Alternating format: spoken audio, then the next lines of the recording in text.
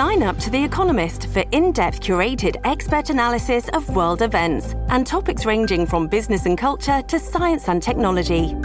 You'll get the weekly digital edition, online-only articles, curated newsletters on politics, the markets, science, culture and China, and full access to The Economist Podcast Plus.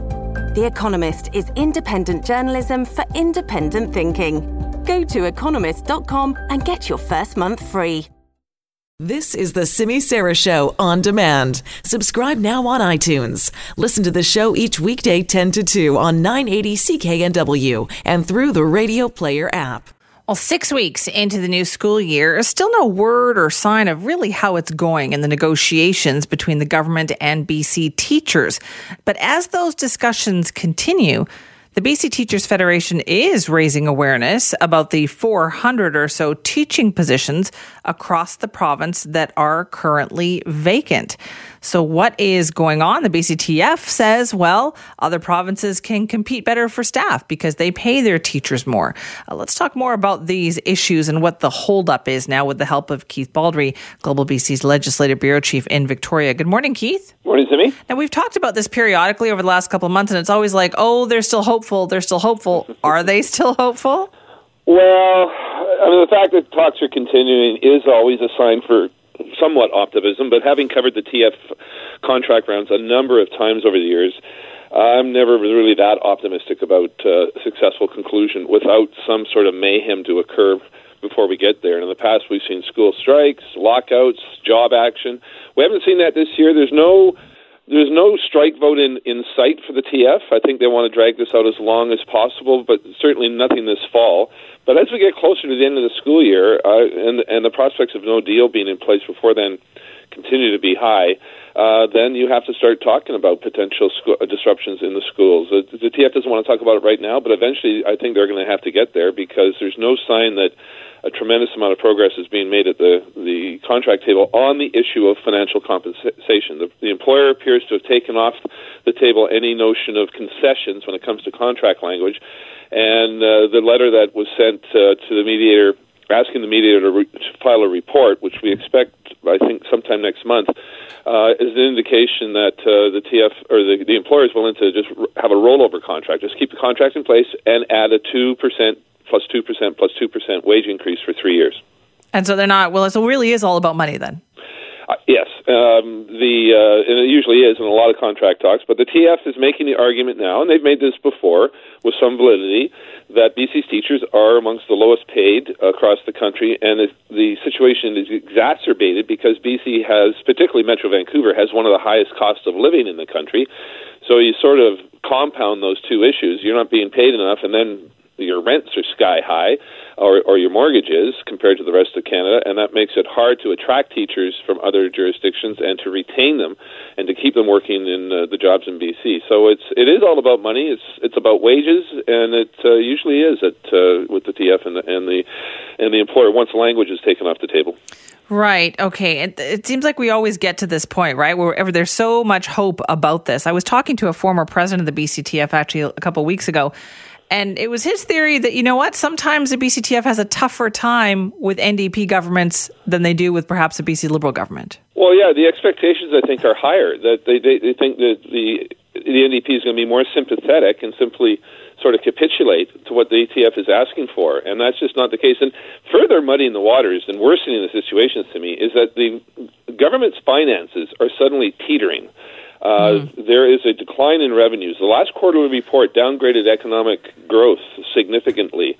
Carol James has already started the proverbial belt-tightening in government, trying to eliminate all discretionary spending. It's going to get worse next year. So there's not a lot of money to be had here. This is why the government is going to be completely unwilling to go beyond the 2, 2, and 2, because it would trigger any increase on top of that is significant.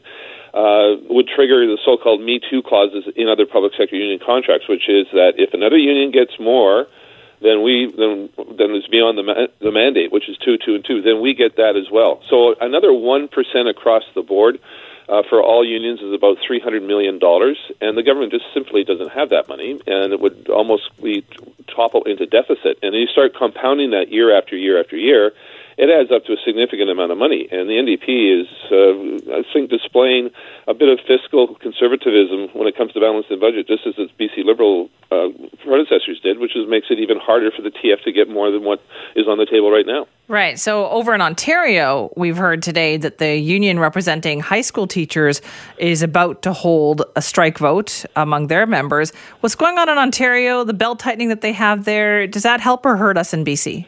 That's a good question. I think it may actually help the NDP's argument, because the NDP is certainly not cutting education or attacking education like the Doug Ford government is in Ontario. I have relatives who are young teachers in Ontario, and they're just beside themselves over what the cuts they see in the education system there. We're not cutting the system in BC. In fact, the NDP has increased the budget in the education system way more than the Liberals ever did on their watch, and they're hiring triggered because of that court decision on contract language. Restoring the old language has triggered the hiring of I think 2,000 teachers in BC. So I think the approach to education is quite in stark contrast to Ontario, which is all about cuts.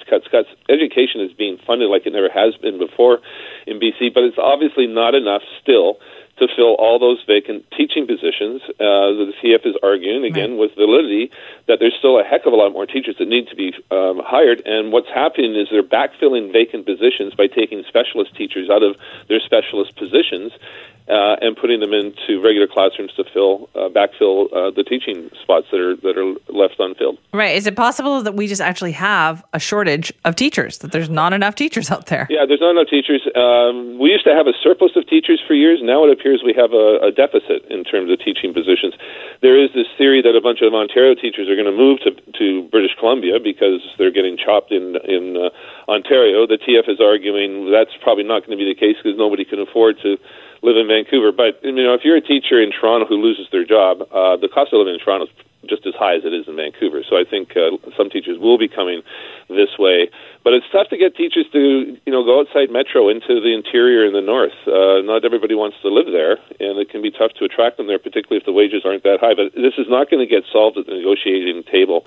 I think the government's going to have to be a little more creative to go beyond the pure compensation package and find other ways to financially incentivize teachers that don't go to necessarily the salary grid. There has to be, I think, special funds to allow teachers to sort of dip into them to offset some living expenses. Do they have the ability, is there room to do that kind of thing now? I think there's a little bit of room on that. They've done it in the past. We've had a learning improvement fund. There can be, the TF has argued in the past, pay for people's moving expenses, this type of thing.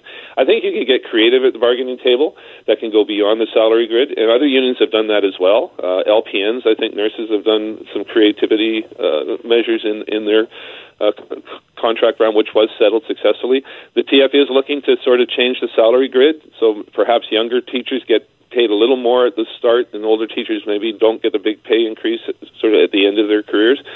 But again, there has to be negotiations, and my take on the TF contract tax over the years, there's actually very little negotiations that go on. Negotiations in collective bargaining is a system of give and take. And there's very little evidence that the TF has ever sort of given. It's all about take, and that's just not a way to get a contract done. So I think we're going to see a mediator file his report. He can recommend the terms of settlement. That will put pressure on the TF because he's not going to recommend a settlement that goes beyond the government's negotiating mandate. And so when he comes out with his recommendations, that will be put pressure on the TF to settle for that, but right. I don't think they will. Do we know when that is? I think it's in November. I think it's soon, sooner than later. And it's not like he's booked out. He's still the mediator, but the employer wrote to him saying they want him to file a report with his views of what's happened in this dispute. I don't think it's going to be good news for the TF when he files his report. I think he's going to be critical of them. Ooh, okay. Well, we'll be talking to you again then, I take it. Keith, thank you. All right, again. That's Keith Baldry, Global's Legislative Bureau Chief in Victoria, updating us on the teacher, situation, the negotiations with the government. They've been going on and on and on. Remember, we kept hearing that, they wanted a deal by the end of the school year. Well, that was months ago. Then they were going to take the unusual step of negotiating over the summer. That didn't get them any closer. Now here we are into the middle of October, and as Keith said, they're working with a mediator to try to kind of find some middle ground. but it doesn't look like that is happening. I would be really curious to hear from parents and teachers out there.